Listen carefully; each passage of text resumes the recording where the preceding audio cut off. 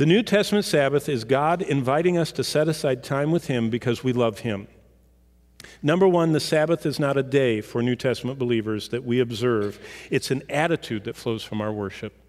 It's not a day we police for everybody we know and say, oh. It's an attitude that love demands intimacy, and love is fed by intimacy. And if I love God, I'm going to find intimacy in my day where I cease everything and I'm still before Him and His Word, and I commune with Him. And I do that to start my day, I do that to end my day. Number two, our time investment should be a conscious move away from endless time invested in work for physical profit and growing choices of investing time for God better each day. So Sabbath observance becomes a daily lifestyle.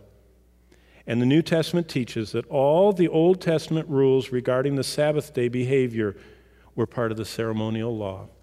As was the Levitical priesthood and the system of sacrifices, all the elements of the ceremonial law, including Sabbath day behavior, did not move to Sunday. That was a choice of control that some people instituted. Rather, it passed away when Christ brought the new covenant.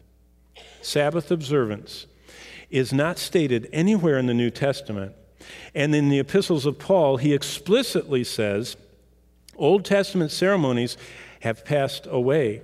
Paul never stated the sin of not observing the Sabbath. Rather, he stated the opposite. He says, beware of Sabbath observance that leads you into bondage.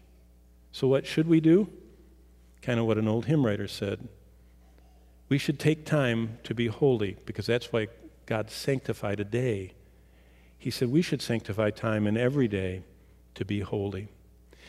Let's all stand. As you stand, this hymn says, take time to be holy, speak oft with thy Lord, spend much time in secret with Jesus alone, then looking to Jesus, like Him thou shalt be, thy friends in thy conduct His likeness shall see.